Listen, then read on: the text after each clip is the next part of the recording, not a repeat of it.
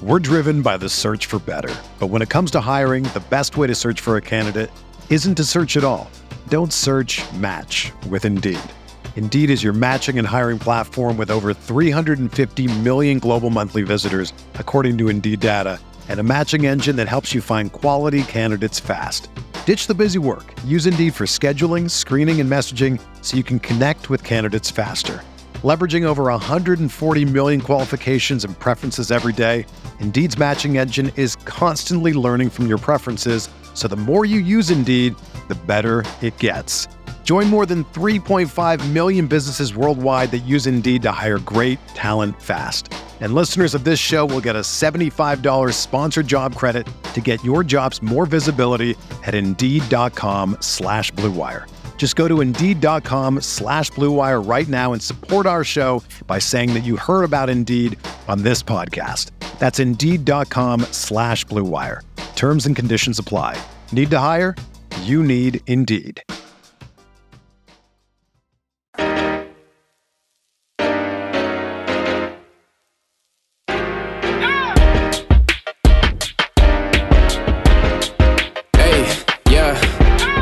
Feel like Kobe in the fourth quarter. This is the Dame More NBA podcast coming at you Wednesday morning. It's October 10th. I got Britt Robson from Min Post here with me today to preview the Wolves wings position. Last week, Britt and I did a preview of the bigs.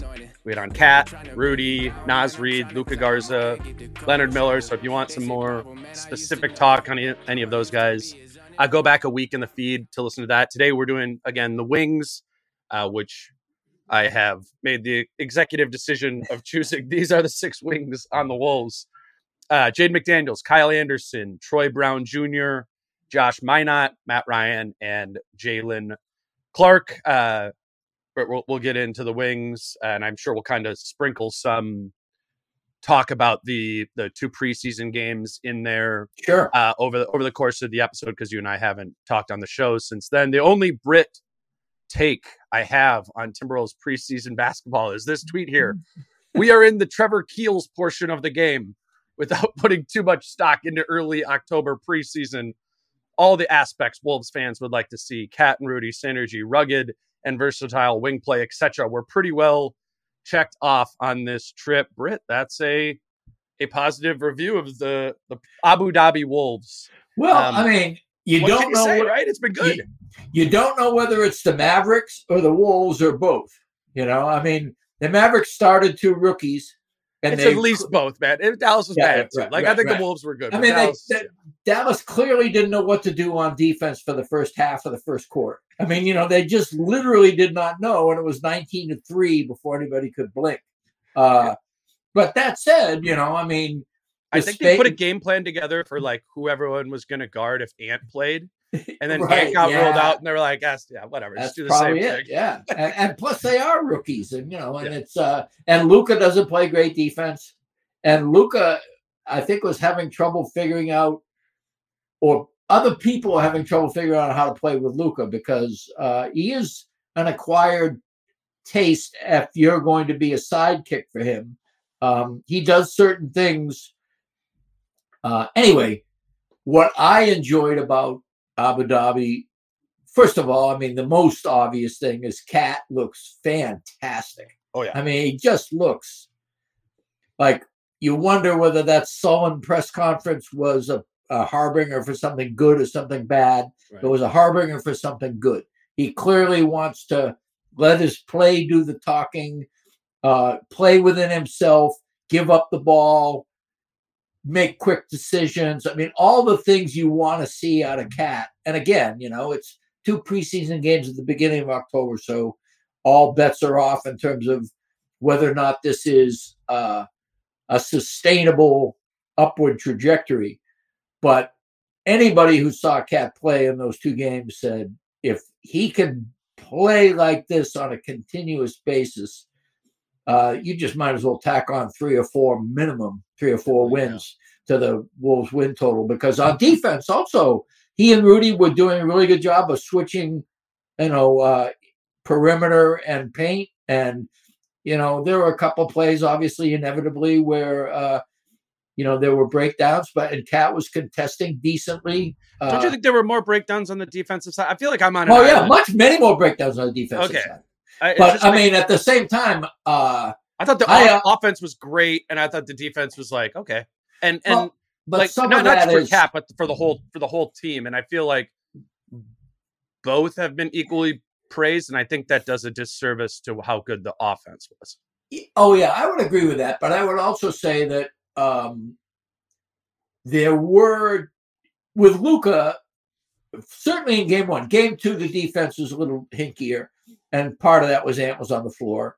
But I really do think that Luka was a one-man show and fairly unstoppable in the first game when he wanted to be. He had 25 points in the first half, guarded by Jaden McDaniels. Yeah, exactly.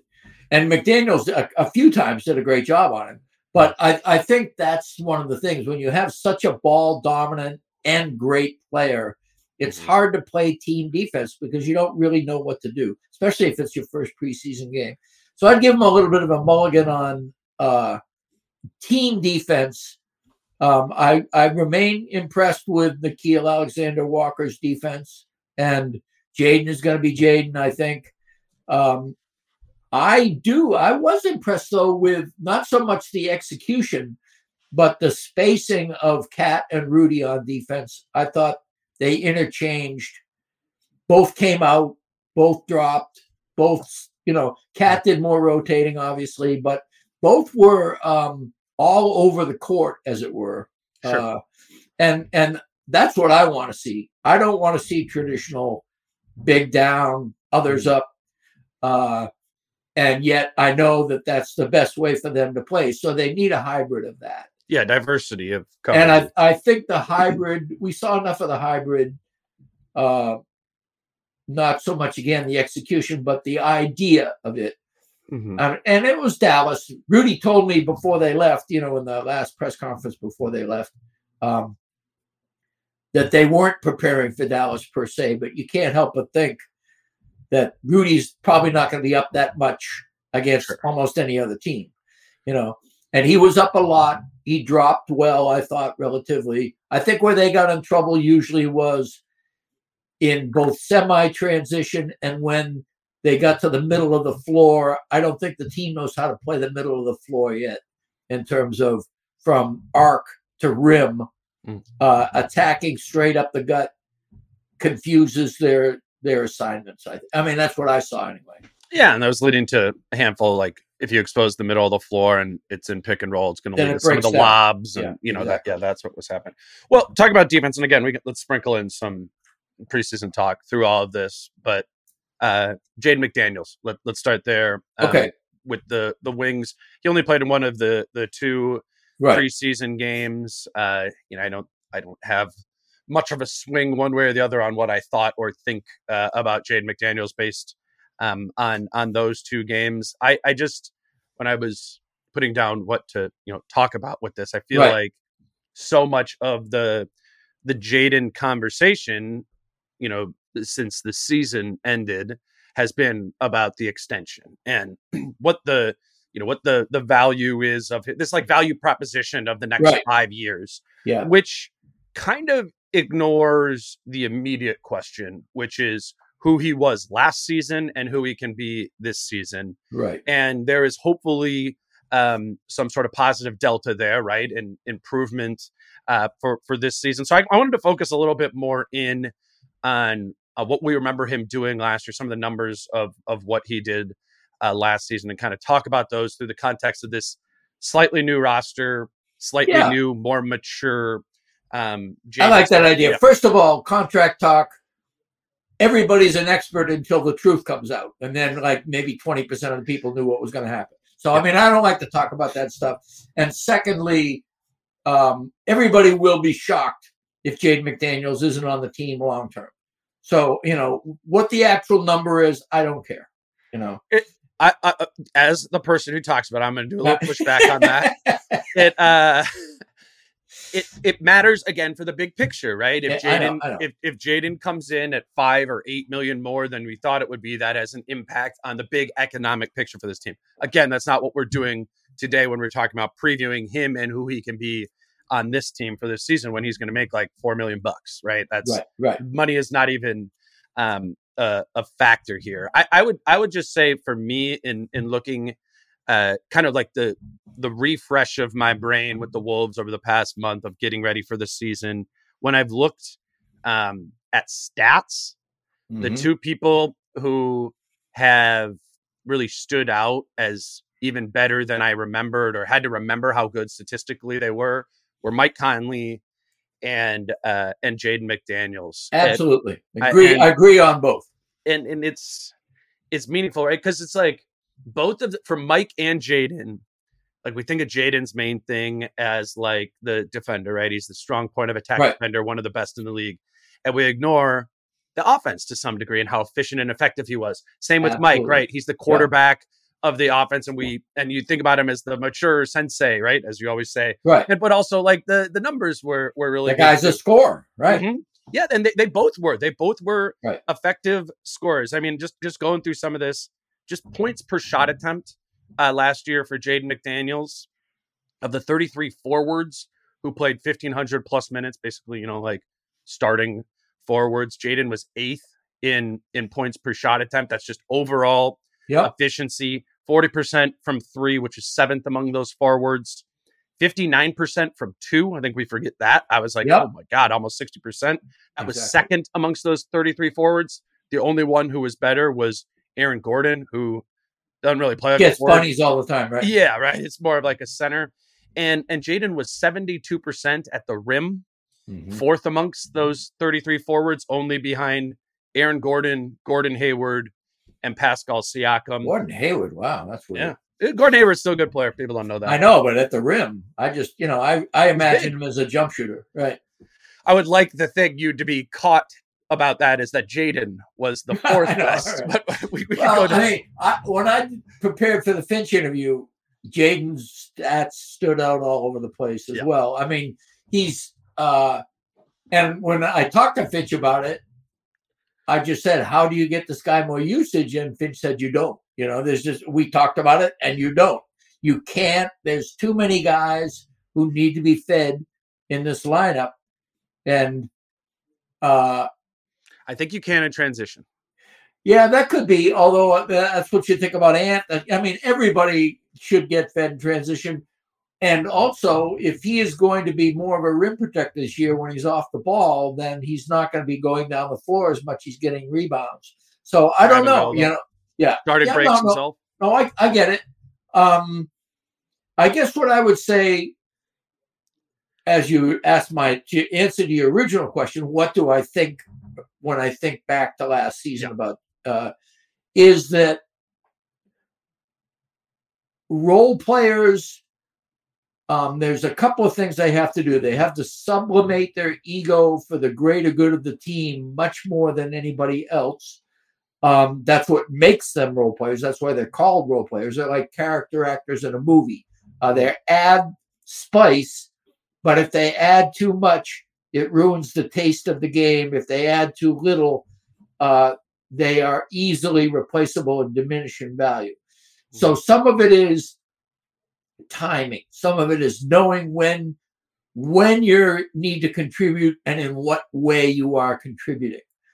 And that is what McDaniels made his biggest improvement on last year, in my opinion, is his usage went up 1%, but his impact on the offense went up much more than that.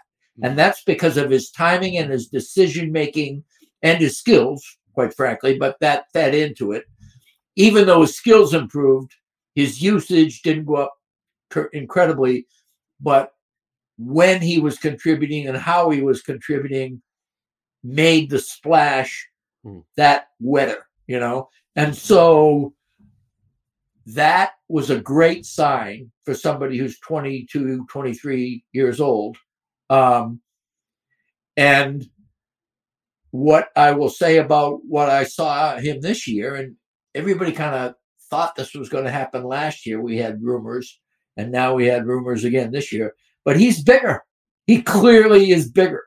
When he, in the first quarter of the first game where he shot that fadeaway in traffic from like 10 feet, That can't be blocked. Can't figure out. Yeah.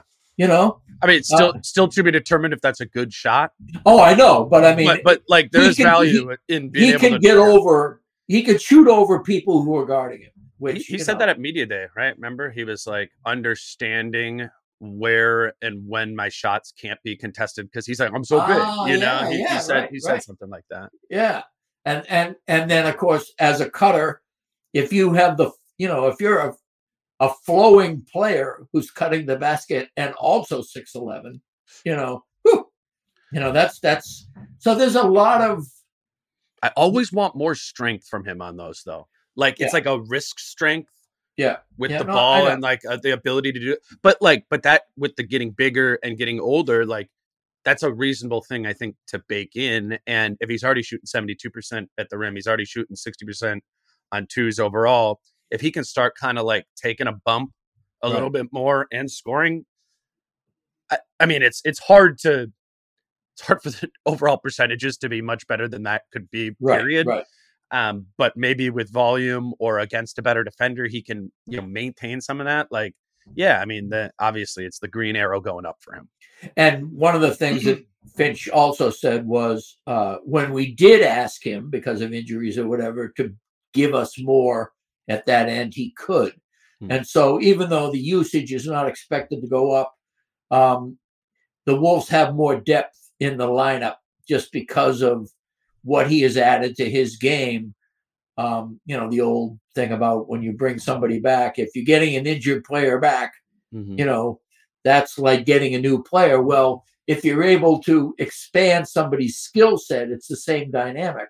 If Jaden all of a sudden can flex to fill a void because somebody's injured, that's greater depth without adding players, And so I really see, bottom line, he's incredibly valuable because he is slotted into a spot where he is featured in his best skills and he knows how to contribute with his high-level subsidiary skills in a way that fits a good to great role player.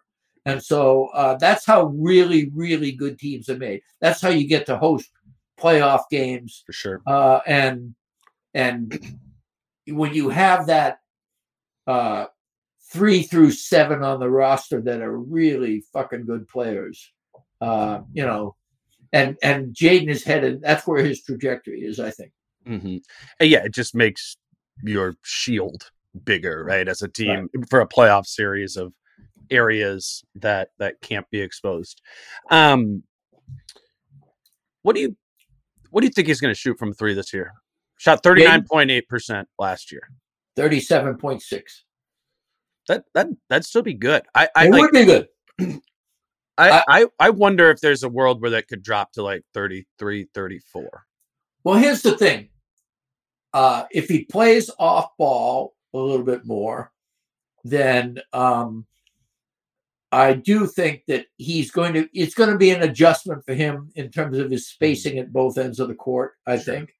And I also think that if and when, and it was kind of an anomaly because he was on the floor with Nikhil in that first game, and that was the only game he played. Yeah. So we don't really know what he'll be like when he and Ann are on the floor, which didn't happen because both were injured in the 2 succeeding games. So they haven't been on the floor together, and that will be interesting. It was gratifying to see him and Kat kind of get their mojo back. Right. I do think it's kind of like Nas slots in at the Kat spot and you don't have to change things. The fact that Nikhil can slot in the in the Jaden spot and you don't have to change a lot about what you do. And Nikhil is somebody who likes to shoot the 3. I think he's got confidence now. So I think Jaden will probably have it be a heavier percentage of a shot mix, just because they'll be used to that position, getting 3s out of that offense, and the offense will be more structured. Usually more structured offense means more open 3s if you're performing right. Right. So, but I think that increased volume usually knocks a couple of percentages off a player. Mm-hmm. I mean, if he can remain at near 40%, Oh, yeah. and increase his volume, holy shit, you know? Right. That's what I'm just thinking. And you know, it's like I've always kind of thought his dynamic scoring place on the floor more so than shooting threes would be using his size to finish at the basket. But he did both last year. So it's like to expect or to assume he can't, you know, that's wrong. That's not a fair stance to take. I want to talk more about him in the context of Nickeil, because I think that really tweaks his position probably in a good way, offensively and defensively. But first, Britt, let's hit on Wolves Fest this Saturday. Britt and I will be at Falling Knife, Falling Knife Brewing Company in Northeast Minneapolis this Saturday. Wolves Fest starts at 4:00. We're going to do a pod at 5:00. The Wolves play the Knicks at 6:30. We'll all watch that game together. I got a text from the owner today. They said they are going to have a special beer on tap for Wolves Fest. Their kind of one of their main beers is called Verbal Tip. This one's Verbal Tip Off. All right. So we're tweaking things. We're doing Wolves specific things. Hopefully maybe have some Wolves specific beers over the course of the year, which will be fun.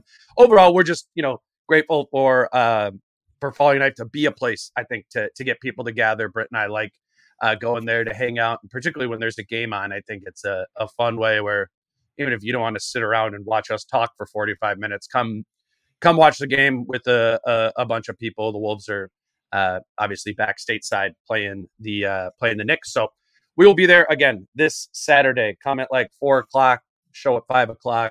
Wolves game at 6:30. I'm really looking forward to it. Let's keep moving on, Jaden, Britt.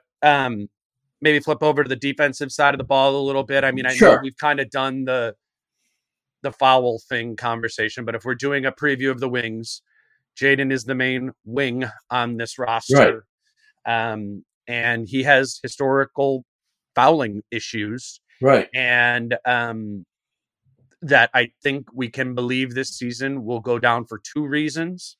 One, he's not going to need to be on the ball as much due to the presence of Nickeil Alexander-Walker. And then two, with some of that maturity and better understanding the game and understanding that what these refs are calling on you, fair or not, navigating that.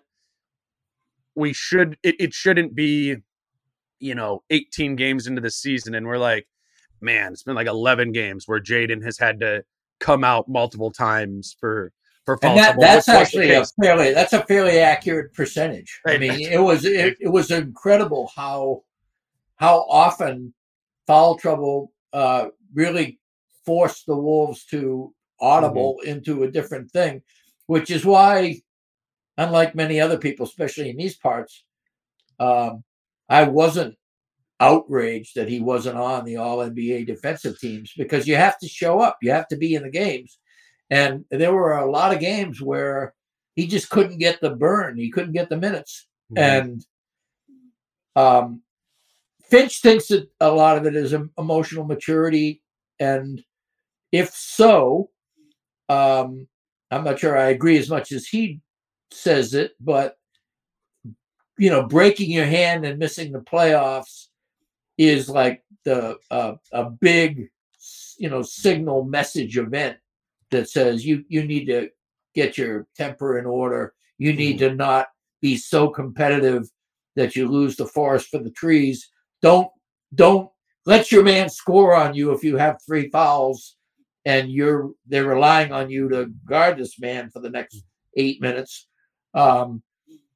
So I would love to see him play within himself a little bit more. I still think, because he is not a put your body on the guy, he's not a physical defender in the sense that he's bumping you off track with his physicality. He's far more of a stopping you from where you're trying to go. Stop being in your way, and also if you are gliding down, following you and waiting for you to commit before you do something.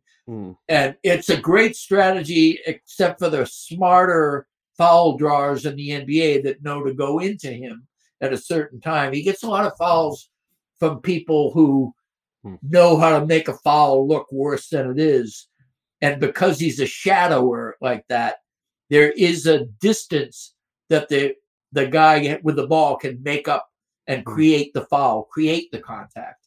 And so I think he loses out on more 50-50 calls than anybody, partly for that reason. I think he gets a bad whistle from the refs.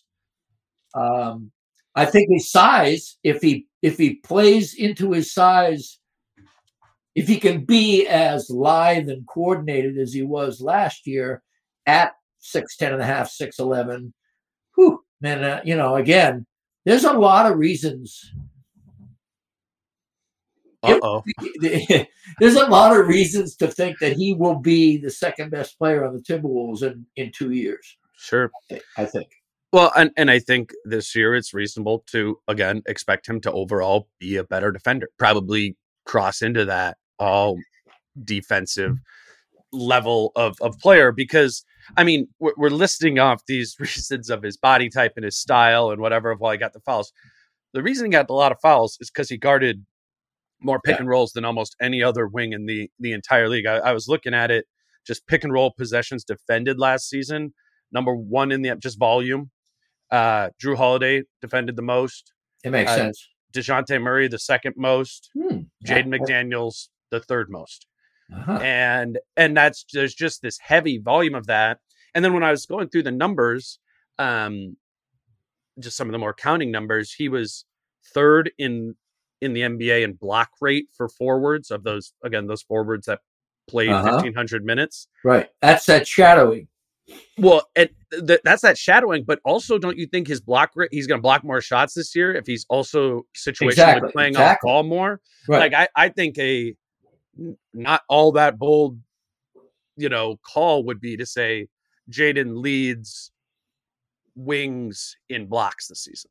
Blocks per game, blocks per 36, blocks per 100, because he was already way up there when he was guarding the ball as much as he was. I really think there is going to be some of those rotate over from the corner, a lot of those. He's going to be in that position more often. I think he can block a lot of shots in that, just using his length in that area. So I really think the defensive product overall should get better. And the only thing that would really hold it back is the fouling, which I think is reasonable to anticipate going down at least some.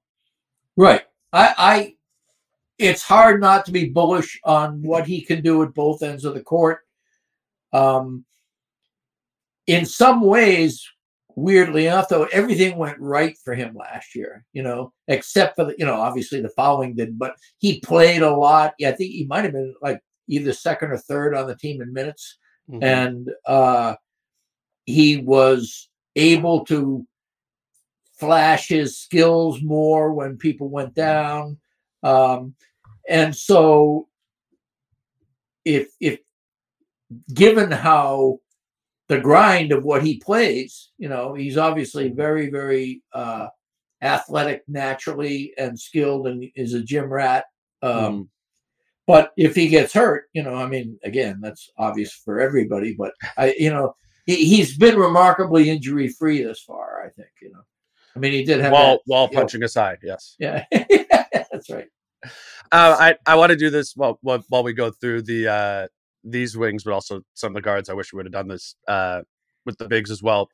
I want you to guess, or also listeners to pause and guess, who each player's best net rating partner was last year. Who do you think Jaden McDaniels' best net rating partner was last season? Of the seven players he played over 500 minutes with.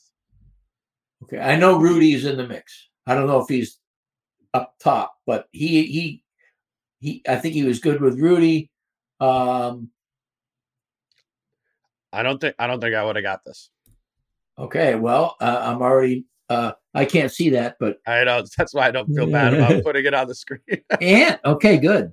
No, that was the most minutes he played. Oh, most minutes. I see. His best partner was Kyle Anderson. All right. Which maybe just be a guess for everyone, but yeah, exactly. Him and Ant plus 3.9. Jaden and Gobert plus 1.9. Jaden and D'Lo minus 0.6. His best one again was Kyle Anderson plus 6.1. Kat and Jaden were plus 2.7. Jaden and Conley, or I think that was his second best one, plus 4.5. And then Jaden and Naz Reid minus 0.4, which I think is all a good way of us to transition over to Kyle Anderson, because that's kind of who and what Kyle Anderson does is bring the most out of those he is surrounded by, or that's certainly what he did last season. And I mean, if you think about the kind of players that get boosted by slow-mo, guys like Gobert and Jaden, guys who don't initiate on their own, require initiation. Mm-hmm. And that's what he does. I mean, he figures out, he's like he always says, I'm a point guard, and he speaks it into existence, you think, when he's doing it, rather than actually it's a fact. But I do think that he thinks on the floor like a point guard at all times, and is thus much more comfortable when it's his variation of point guard play. He is not a point guard that operates at the arc. He is a point guard that operates at the nail, at the foul line, in the center of the floor. And he's not a guy who makes long skip passes. He's a guy who makes the 10-foot pass that's the right short, pass. Small window type. Exactly. Late. And also somebody who isn't overtly being like no look or omnidirectional, but knows how to make great feints one way and then a pass the other way. He's kind of like a quarterback that is often referred to as a game manager rather than a superstar, somebody who understands the system and doesn't get enough credit for the skill required to make the system hum. And that's what he does, I think, is he's extremely cerebral player and plays, gets his nickname honestly, plays with great deliberation, and for that reason is really good for players who, like I said, need that assist. Not only are they getting that assist, but he's telegraphing that assist and being able to pull it off anyway, which he doesn't ambush people that much, except with the fact that people forget exactly how good of a player he is. But what he's doing, you can kind of watch it unfold, and that's what makes him so much fun when he's on his game. It was interesting when you were saying that, like the more traditional program. I'm like, yeah, he didn't run that much pick and roll, but he kind of did. I'm looking it up now. 245 possessions last season in 80 games of pick and roll, plus if you include the ones but they were tight passed on. What did you say? They were tight pick and roll. I mean, they were not perimeter pick and rolls that much, I don't think. Yeah, maybe in like a lot of the little empty corner with Rudy, kind of more dribble handoffy types. You know, I'm just looking at it here. He ran 245, and there's 125 players who ran 245 pick and rolls last season. Relatively, over a point per possession on those, which is kind of middle of the pack, 1.016, middle of the pack for that. But yeah, he's more of the point guard in the sense of, we just want you to get us into our offense, or when our offense breaks down, can we find you to ping, find something, quick for them in the late shot clock. Offense. What Finch seems to love about him is he's comfortable in improvisation, but in his improvisation, he is settling down his teammates.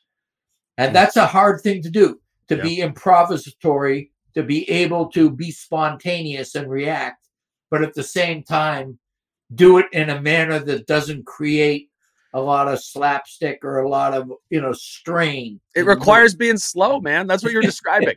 Right. You can't do that if you're not slow. Everything you just said, like moving literally slowly. Right. Slow, but I guess deliberate. Yeah. And it really helps if you're, 6'9" with enormous arms and, totally. He just, and he does have that. It's hard to believe that he's about to do what he's about to do, even in slow motion, because He looks kind of ponderous. He looks like I know. Somebody who looks that way shouldn't be, it's the Boris Diaw effect. I mean, there's a lot of guys. It's the classic. Come to the NBA. Why does this guy keep scoring on us in pickup? Right, exactly. It is a playground game, right? Yeah. There's always one of those guys, that, mm-hmm. When he was 14 was a point guard, and now he's like 38-year-old pot-bellied guy who still knows how to do all that stuff. Exactly. I think when you look at Kyle's numbers from last season, the things that really stick out are how well he shot from three, and then how effective he was as a defender. The 3-point percentage up near 40% as well, after not having been, a shooter for a reliable shooter at all, really, in his career. Obviously, I think we could probably bake in a little bit of regression there.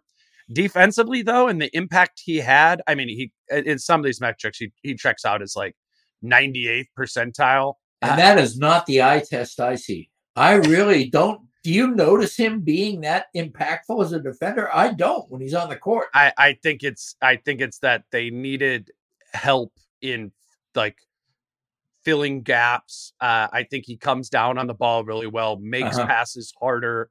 Sorry, I shouldn't have said it was. It actually was 93rd percentile as a defender. Really, but yeah, still really, really good. But he's had this his whole career, man. I guess I could throw this up on the screen as well. But he's been a really high level impact defender. So here, I mean, for those who are watching on the screen, this is defensive estimated plus minus. So you go back to his career, his rookie season, 52nd percentile, but then he's consistently been 86th percentile as a defender, 96th percentile in San Antonio, 96th percentile in San Antonio. Goes to Memphis, 91st defender, 83rd percentile defender, 91st percentile defender, 76th. And then he comes to Minnesota and he's 93rd. So yes, I mean, to each their own on what they think about these metrics and how good they are. Personally, I'll just say that I think defensive estimated plus minus is the best catch-all individual metric that we have. Doesn't mean it's perfect. You'll find some random names on there still, but this is a statistical signal for analytic departments and things like that believe in the impact of this, that say he is consistently a player who straight up the opponents are scoring less against. They're shooting a lower percentage. You're generating more turnovers against. He's been that. So if I'm thinking one of the two regress, Kyle being a 93rd percentile defender or Kyle shooting 39% from three, I think the defense is more bankable. Okay, but let's talk. I hope I'm not really derailing your chain of thought, but this is something you brought up recently when we talked that it's stuck in my mind ever since. He is better at the 4 than he is at the 3, and that makes all kinds of sense to me. Oh, yeah. How does his game translate this coming season with Cat or Nas next to him almost all the time? Because those two guys theoretically are exactly the kind of guys that kind of get in his way, if you know what I mean, or totally, or are not complementary slow-mo players. Absolutely. I think we have to touch on that again. And that was the difference. If you didn't listen to me and Britt before, that was the difference in Memphis. If you look last year, he played 89% of his minutes at power forward, was awesome. In Memphis the year before that, he played 82% of his minutes at power forward, was awesome. The year before that, 80% of his minutes at power forward, it was awesome. But you go back before that, the year before that, 1920, or I guess 18-19, and he played 75% of his minutes at small forward, and they got crushed in those minutes, and he was significantly better at power forward. The same thing goes the first year. They kind of did the first 2 years in Memphis where they played him at a small forward more often than they did power forward, and just historically his numbers have always been better at the 4. Now he's a hard player to define positionally, and I think some people kind of roll their eyes like, oh, what's a small forward versus a power forward? I'm with that broadly, but we know those teams well enough where we go, oh yeah, those Memphis teams, they played two bigs, two traditional. It was Valanciunas and Jaren Jackson Jr. or Steven Adams and Jaren Jackson Jr., so when Kyle was playing, he was a small forward next to two traditional bigs. Same thing back in San Antonio next to, like LaMarcus Aldridge, Tim Duncan, David West, when he played small forward, it was next to two true bigs. Playing small forward on the Timberwolves is going to be like playing next to two true bigs, which he has historically done. The team has been less successful when he's doing it. Now there's different schemes, different systems. I wouldn't be shocked if, in 4 months from now, we're looking at net rating. And again, Kyle Anderson's all over the green in that way. But this is I think this is very reasonable to bring up as we're thinking about him making a relatively large positional shift this season. Now that Cat's back and that Nas is part of the mix, a more committed part of the mix. And just on a macro level, if you want a slow-mo playmaker, you'd much rather have him at the 4 than at the 3. Slow-mo playmakers at the 3 that seems like. Then you say to yourself, well, what's the 4 like? What's the 5 like if we're doing that? I mean, it just, I don't know. Both Cat and Nas seem to be really good at their own play creation, and really kind of use it to get themselves going. I mean, if you see both Cat and Nas, if they take somebody off the bounce and score on a layup, or, basically do a crossover dribble, step back 3, those are the kinds of plays that are in their wheelhouse, and those are the things that Slow-Mo, he can't help with that at all. He's a bystander like everyone else. And so, whereas if you have a guy like Jaden, as we, going full circle in terms of how much they play well together, or Rudy, the kinds of things that Slow-Mo does really benefit their game, because all the things that are difficult for them are removed and they get fed into their natural skill set. Well, removing those things from guys like Nas and Cat kind of remove some of the tastiest things about their game that they like and that fans like. And so therefore it's an identity thing. And these are things that can be resolved and can be mitigated, but there is part of teamwork is making each other feel good. And that's, when Rudy was struggling like crazy, Slow-Mo would come into the game and make Rudy look like a coordinated human being again. And make him feel good. Exactly. That's my point. Is that when you have guys who are all of a sudden, all right, I'm not embarrassing myself out here on the court, in the end of the court I don't play well in, all of a sudden your play at both ends gets better. And that's going to be true for Cat and Nas, who need to shine on offense to keep that mojo on defense, where they're both much less competent. So it is this kind of weird chemistry thing that I worry about too. It will be interesting to track. I mean, I found my eye going to that with Kyle at the 3. I mentioned this a couple times, but they're really going with that gigantic lineup. And I think that's going to be a staple of this team this season, where you go with Rudy at the 5, Cat or Nas at the 4, Kyle at the 3. And what they were doing in preseason was Troy Brown at the 2 and Shake Milton at the 1 sometimes. And that's 6'6", 6'7", 6'9", 6'10", 7'1". Like they got a handful of different lineups that they can use in that way. And I wonder if in those lineups, maybe that's where Kyle can kind of profit, like the gigantic lineups. He's not out there with another true point guard. So maybe he's the point guard of that group. Exactly. And Shake and I Troy think Brown. Bitch has that in mind, to be honest with you. And he did bring it up. He was bringing the ball up in those situations in the preseason games. Like I think he views Shake as a point guard too, or an initiator, but maybe Kyle is higher in the dribble it up the floor pecking order, at least in that group. Today's show is brought to you by the Game Time app, and Game Time is the fast and easy way to buy tickets for all the sports, music, comedy, and theater near you. I went to a concert last week, and the whole process of knowing where to go to get the tickets, it was stressful because the last time I went to a concert, it was a mess trying to get the tickets. from the third-party website onto my phone. But with the Game Time app, I felt confident even last minute that I purchased my tickets at a fair rate, and that's because of their best price guarantee. And then with the app, it was easy to just use my phone and get into the concert I paid for, no confusion. So if you're looking for tickets to a Lynx game, a Twins game, or a concert this summer, check out the Game Time app. You'll get images of your seats when you buy, so you know what to expect when you arrive. You can buy tickets in a matter of seconds, 2 taps and you're set, and tickets are sent directly to your phone. So no need to dig through your emails and click on a link here or there. You can just snag tickets without stress with the Game Time app. Download the Game Time app, create an account, and use code DaneMore for $20 off your first purchase. Terms apply. Again, create an account and use the code DaneMore, all one word, for $20 off. Download Game Time today. Last minute tickets, lowest price, guaranteed. We're driven by the search for better. But when it comes to hiring, the best way to search for a candidate isn't to search at all.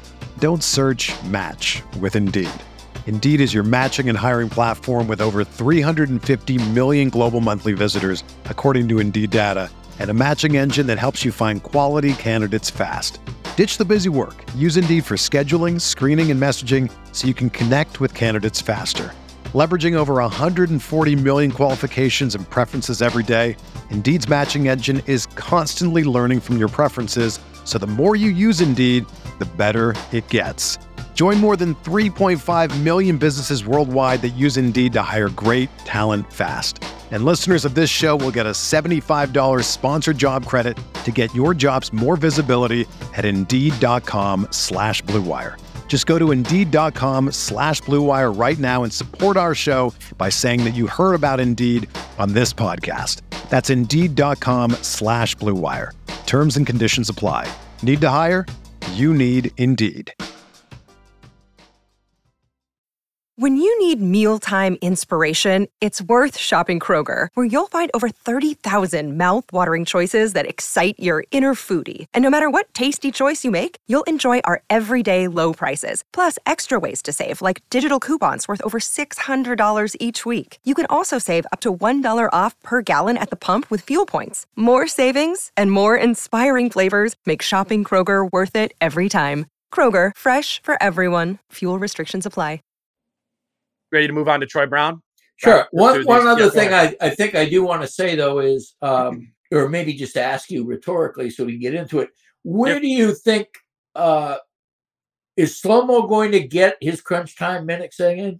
I think that's a really interesting question because Finch has all kinds of faith in him, and he's on the final year of his contract. And you have Ann on the floor, you have Kat on the floor, you have Rudy on the floor. Obviously, Finch has talked about openly, sometimes one of those guys is going to be not on the floor. You're not going to play Cat Rudy on the floor against certain lineups. But Slow-Mo, he's got such faith in him, and Slow-Mo is invested in that time, and he's a good decision maker. Mm-hmm. I think it's a real variable. I think it might happen a lot, or it might not happen nearly as much. I think the answer is opponent dependent. Because, and I don't mean that totally as a cop-out. I mean that in a specific of if you're not going to close with Rudy, then Kyle closes. That's true. I don't think I would be surprised at the frequency with which Kat and Nas close a game together at the 5 and 4, in which I agree with that. I don't. That's you're given. We're giving too much responsibility for people who are not responsibility adjacent. Exactly. So, that's what I was saying. I was saying I don't think that's going to happen. Right. I agree. I think if you were to close with Kyle, maybe Jaden's fouled out, so he's at the 3 or something. But other than that, in a normal situation, I think it would be for Rudy, and then it would be Kat, Kyle, Jaden, and Conley to close games situationally. Again, when it was an opponent, as was the case when they played like Dallas at the end of last season or Brooklyn at the end of last season, and Rudy didn't close games, a couple games. I think it would be that. I'm not mentally prepared for a Cat not closing a game situation yet, even though we know Rudy and Kyle works pretty well together. They do work really well together. I think if that were to happen, it would that one's going to be a political one. I would, or Cat may take the decision out of controversy by being in late foul trouble, and then you say, when do you bring him back? Well, they're running well. Was going to bring him back, didn't bring him back because didn't have to, etc. Mm-hmm. I can foresee those kinds of games. But again, if Cat plays as well as he played in his 2 preseason games that you were resting a tiny amount of weight on, then by all means he's got to be there to finish. All right, let's do the last thing with the Kyle Anderson. I forgot about this. Best net rating pairing last season. Oh, that's tough. That is tough. I'm going to say Rudy again. I mean, he and Rudy really were good, but actually no, because Rudy was a net negative for the end. I was just thinking, I'm biased by who Rudy plays well with. Jaden McDaniels and Kyle Anderson were the 2 guys. So I'm going to say Conley. No, it was Rudy, man. Kyle was it Rudy? Okay. Kyle and Rudy plus 7.1. I thought myself. Kyle and Ant plus 2.8. Kyle and Jaden plus 6.1. Kyle and D'Lo plus 3.5. Kyle and Mike Conley plus 1.7. Kyle and Naz Reid. Yeah, that's minus 6.9. I got to tell you, that's exactly why those guys have a different rhythm about them. I don't disagree with that. And then Kyle Anderson and Taurean Prince also very good, plus 6.7. So did Kyle ever get on the floor with Nas? Nah. Nickeil Alexander. I mean, Walker. It might be a low amount of minutes. I'm scrolling here. Does not look like it was okay. Like it was not very statistically much significant. Yeah, but I mean, I wouldn't be surprised. Yeah, well, Kyle and Rudy. Oh boy, only 197 minutes, but Kyle and Na minus 11.4. Yeah, really bad. You know why? Because Na likes to. His decision making is idiosyncratic, and so it kind of messes up Slow-Mo's blueprint, I think, sometimes. Mm-hmm. And that I think that's, if we were wrapping Kyle, like that's what it is. It's like there's a blueprint of players in which he plays best with and or really gets the most out of. Right. And I think Finch is very in tune with what that's is. Micah's whole job in some respects. Micah Nora, yes. All right, let's just quickly rattle through Troy Brown, Josh Minot, Matt Ryan, and Jalen Clark. I think we did get to see a decent amount of Troy Brown in the first 2 preseason games. Played well, I thought. Yeah, I mean, just this isn't a new take, but it's the Taurean Prince role. But it's the Taurean Prince role if it didn't have 16 minutes guaranteed a night within the rotation. It's the optionality to guard a bigger wing. Taurean Prince oftentimes would guard Luka Doncic once Jaden got in foul trouble. That type of player. Right. We saw that happen in the first preseason game. Troy Brown was guarding him. They left Nickeil on Kyrie or Jaden Hardy on the point guard there. Now Nickeil guarded Luka in the second game, but I think Troy Brown is in the mix there as a big wing to guard other big guard wings. We know about the shooting ability. I think there's a little bit of playmaking hope with him, as Finch has referenced a few times. Right. But the real thing I noted in watching those games, I hadn't looked at the numbers, is the rebounding. I think he's going to be a good half court rebounder. He's 6'7". Okay, he's big. Yeah,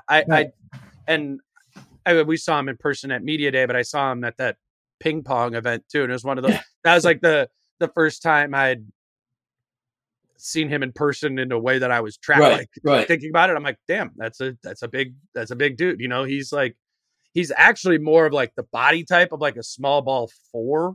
That like size wise it looks like, but which again, Taurean Prince. I think that's the comp here, but his numbers in terms of defensive rebounding, Troy Brown, particularly prior to his LA days, were all really good. The defensive rebounding rate numbers. So I think that's right up for all these bench guys who are on the fringe of the rotation or maybe just on the outside looking in. It's, can you help in one of the areas that we know is going to be a weakness or has historically been a weakness. And I would say those main things are right: 3-point shooting, defensive rebounding, and controlling the ball. Transition. Just minimizing turnovers. And I think Troy Brown, in theory, checks a lot of those boxes, and is probably, if it's 9 guys and he's 10 and J-Max 11, he's probably one injury away from 15 minutes a night on this team. I was impressed with, for lack of a better word, his composure. Yeah. He doesn't look like somebody who plays beyond himself. LA's a great example of that last year. Just was super low usage, did exactly what a fifth guy would do on the floor when they're surrounded by that is valuable. Not screwing things up is important, and not breaking other teammates' rhythms. And I just think if I wasn't down on the Gobert trade, for what happened last year, I'm modifying away, and I don't want to keep raising it, except I do want to put that out there as Tim Connelly has just done a great job. He did do a good job with Forbes and Austin Rivers last year, obviously. Yeah. But he's built a great roster. And I would honestly even say Forbes and Rivers was fine. Yeah. Rivers served a leadership purpose, and Forbes played terribly, but only because they were so decimated by injury. He couldn't shoot. Who would have guessed that? But there's a greater investment in Troy Brown. Troy Brown is making more money this season than Bryn Forbes and Austin Rivers combined last season. It's a heavier investment in the end of the bench role. But it's just, the draft picks don't have to be pushed. They can develop at their own pace, and they all look promising, with the exception of Wendell Moore Jr., who actually looked pretty good like everybody else overseas. But I just think that this roster is really deep and flexibly deep. You can run out almost any kind of quintet you want, and Troy Brown Jr. is definitely a part of that. I don't mind having this conversation while we're on his section, because he could play a little 1/2 in a pinch, as like slow-mo's enabler.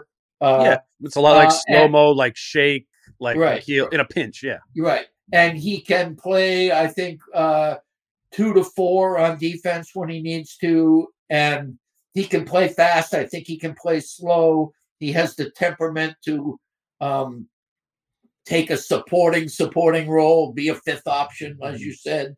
And I think that if you have a guy on the fringe of the rotation, I think he'll stay ready too. There's something about the way he operated at media day, and I'm watching him on the court. I think he's a professional, and he totally gives up that back. He's only just turned 24 this summer. He's a year. More reason, man. That's fabulous. Yeah. He's a year younger than Luka Garza. He's still relatively young in it. The one thing I had written down, and this is really not going off of anything. I don't know the answer to this. How physical is he? That's a good point. I want to, because you do some of the stereotyping of right. Well, but again, if we're going to go back to Taurean Prince. Taurean Prince was an enforcer, but he was not physical as a defender. Dude, I was watching the Lakers Warriors game. Did he punch somebody or no? But he had 5 fouls. He had 5 fouls with 8 minutes left in the second quarter of the Lakers preseason game, and I'm I actually think TP's a solid defender. I think he's going to be good for the Lakers. But that dude is if you are driving downhill at me, I am going to bump you. And I'm probably going, was I'd always be oh my God. That would happen a decent amount where Taurean Prince would get. And I wonder though, so much of his identity on the Timberwolves though is as a veteran leader. And all of a sudden you got LeBron on your team. It's this weird kind of, a lot of his thunder, non-basketball thunder is stolen. And I wonder if he's trying a little too hard to make up for it on the court. Is not being the wise man. in the locker room. I think it'll be good there, man. Oh, I don't know. I think I hate to say it. I think the Lakers, built a pretty good team. I think they're going to be good. I do. And they hit on and if like one, and I'm not banking on this, but it's like you got Christian Wood on a minimum, like Cam Reddish on a minimum. Can like any of those guys give you something? Whatever. We're not talking about the Lakers right now. Yeah, LeBron can get them in line. Troy Brown's best net rating pairing on the Lakers last year. Any guesses? I'm going to say Davis. LeBron. Yeah, that's okay. That's okay. We'll get one of these. All right. I'm going to be bad at those. No, that is a hard. Hey, to be, I was like, wait, should I not look these up in advance and do it with him? Because I would have got. Got Kyle and Rudy. You should have got that one. I'm a little disappointed. Well, I mean, I did, and then I talked myself out of it right here on the air. Josh Minot. Let's just rip through these last three guys kind of quickly. Really outside looking in. I mean, am I weird is it a weird feeling to feel like he's really dropped down the pecking order? And maybe we like falsely inflated him some. But I think more the latter than the former. I think you talked to Kyle and more that was me. You. Well, me and Kyle are really, really big. I like that player type anyway. Yeah. And I still do. One thing I will still say about that guy, he makes positive things happen when he's in the game. Mm-hmm. I mean, I should have clipped you guys back and forth at Media Day. That was so funny. Damn it. But anyway, it's like you were like, I love. It was like I love the chaos and all this. And Josh was like, well, I do think I could play actual basketball too. He laughed, but it was right. But I got to tell you, I have less faith in that. And that's why I think with this more structure is one of the reasons why Josh Minot in Summer League did not help himself. He played outside of his range, trying to impress people. And that's not a good thing for somebody who is trying to organically barge into the lineup. Yeah. You do that by reminding people why you're being talked about as being on the cusp of the lineup to begin with. And instead, he wanted to show people that he could be more of a playmaker, that he could do some fancy stuff, a little bit of a hot dog in him, a little bit of mustard in his game. Some of it's good. Some of it is not. But he is a great on-the-fly shot blocker, somebody who can create, he's a disruptor. And he's also somebody, when the game has been disrupted by him or somebody else, is a great pouncer. He knows how to pounce on opportunities. I think he is less good, and maybe some of it was playing. Him and Leonard Miller, I don't think are a great fit. That's a Leonard Miller. Leonard Miller will win that comparison battle on the court together because Leonard Miller, I think, already has an older man's game than Josh Minot. Josh Minot has a young man's game, and if they do have a hair on fire lineup, he should be in it, And I think that lineup is a couple of years away. If at all, right? Yeah. No, I just think in general, the Wolves' style of play moves more towards that as the roster evolves to more Ant Jaden centric. I think for both Minot and Leonard Miller, their whole kind of what I'm thinking about them as is how do they fit into this 1 or 2 years from now when I assume the style of play has probably changed some. Well, and obviously where they fit in is when you cull the herd at the 4 and the 5. And that's when you begin to really see, what you're doing is you're playing small and fiery. You're not playing big and deliberately. Mm-hmm. And I think we all in the back of our minds think that is going to come. At the same time, we know that this is the beginning of at least a 2-year process by which they become, if they're going to mushroom into like legitimate championship contending aspiration, then they need to let this current thing that's happening really marinate. And that means that those guys we are talking about are just going to have to wait, you know? And I think some of the, like, maybe we expedite the waiting process with Minot specifically is, I think, moving him more into a wing role and outside of the deluge of big. If he can defend. I mean, I don't know. Doesn't he strike you as the kind of guy who will get picked pretty easily? Yeah, but I also think he's kind of like the type of length and athleticism that kind of does the weird sprawling off the pick and is like weirdly back in place. You know what I'm saying? Like, right. Like, I don't know if he's like gets buried by a pick guy. He's also a big dude, for sure. Put on weight. I noticed that at media day. Also only 20 years old. So like, yeah, he's got time to wait. That's right. He does have time to wait. Gupta and special. And I do. I mean, I love, you can't teach opportunism. You can't teach freak athletic skill deployed with good timing. You know, those are things that's just somebody. On the other hand, if you're really good at that, it retards the development of other aspects of your game, because that's a part of your game that you kind of rely on. And that's what I was talking to him about at media day, where I said, you know, he's really good playing in chaos and creating chaos. But I think it's still an open question as to whether or not you could play, you know, if he was in a set offense. I just don't think, you know. And that's what you're saying is, like, if he plays or when he plays, it's more in the hair on fire group. That's how it starts. That's his initiation. It was the same with Jared Vanderbilt. And remember Nas Reed, same way. Yes. Like, and that's just kind of a young player, big athlete type guy, you know, like get him in there and have them in time. And look how much Jared Vanderbilt and Nas Reed learned about defense and positioning, and rebounding, and Minot is a smart guy, despite so, you know, all the goofy fun things about him. You forget, you know, that I mean, having I just Tim hope Connolly feed him for. I think he's a very proud kid too, in a way that I mean as a compliment, and I hope he doesn't get like the Jalen Noel, where it's like 2 years in a row I'm not playing. 3 years, you know, that sort of thing. I think that, in all seriousness, had a real impact on Jalen Noel's development as a player. And obviously that's just a Wolves example that happens all around the NBA. But, you know, I think the thing with Minot is he is 20 years old. Makes sense to get him a lot of reps in the G again this year and do all that. Whereas like Jalen, his second year was like 23 maybe.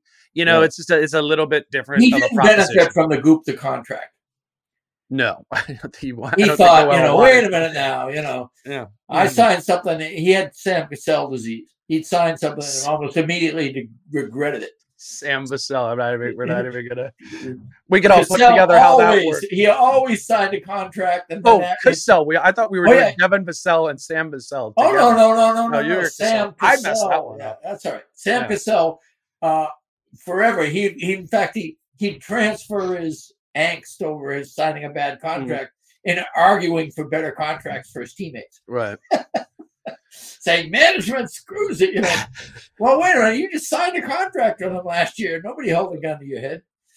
He was comical that way. Anyway, I don't know. I think we got Minot with that. No, I think we've done Minot. Right.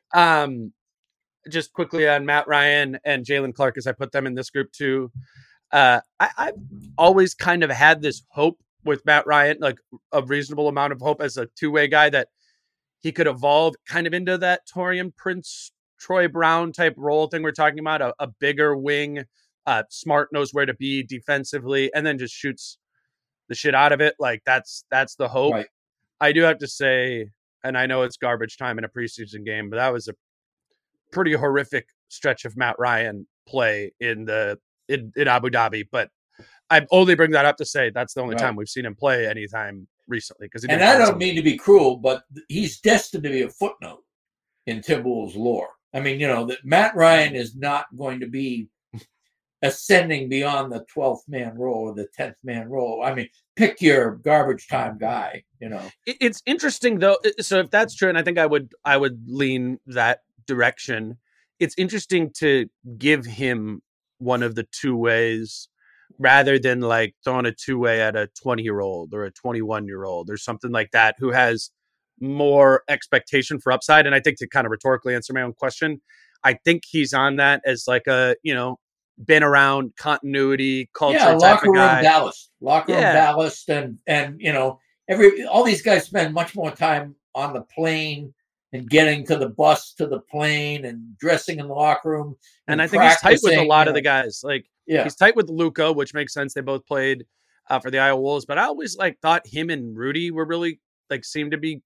Yeah, there you go. Well, I mean, if that's true, Rudy, it isn't that Rudy is a bad guy or unpopular guy, but there seemed to be a generational difference beyond their years. Rudy always felt like the stepfather in that locker room, Mm-hmm.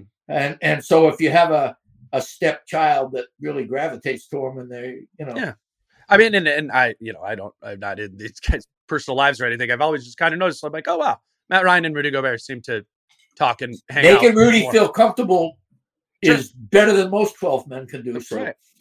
To we're very bottom of the roster, which is not.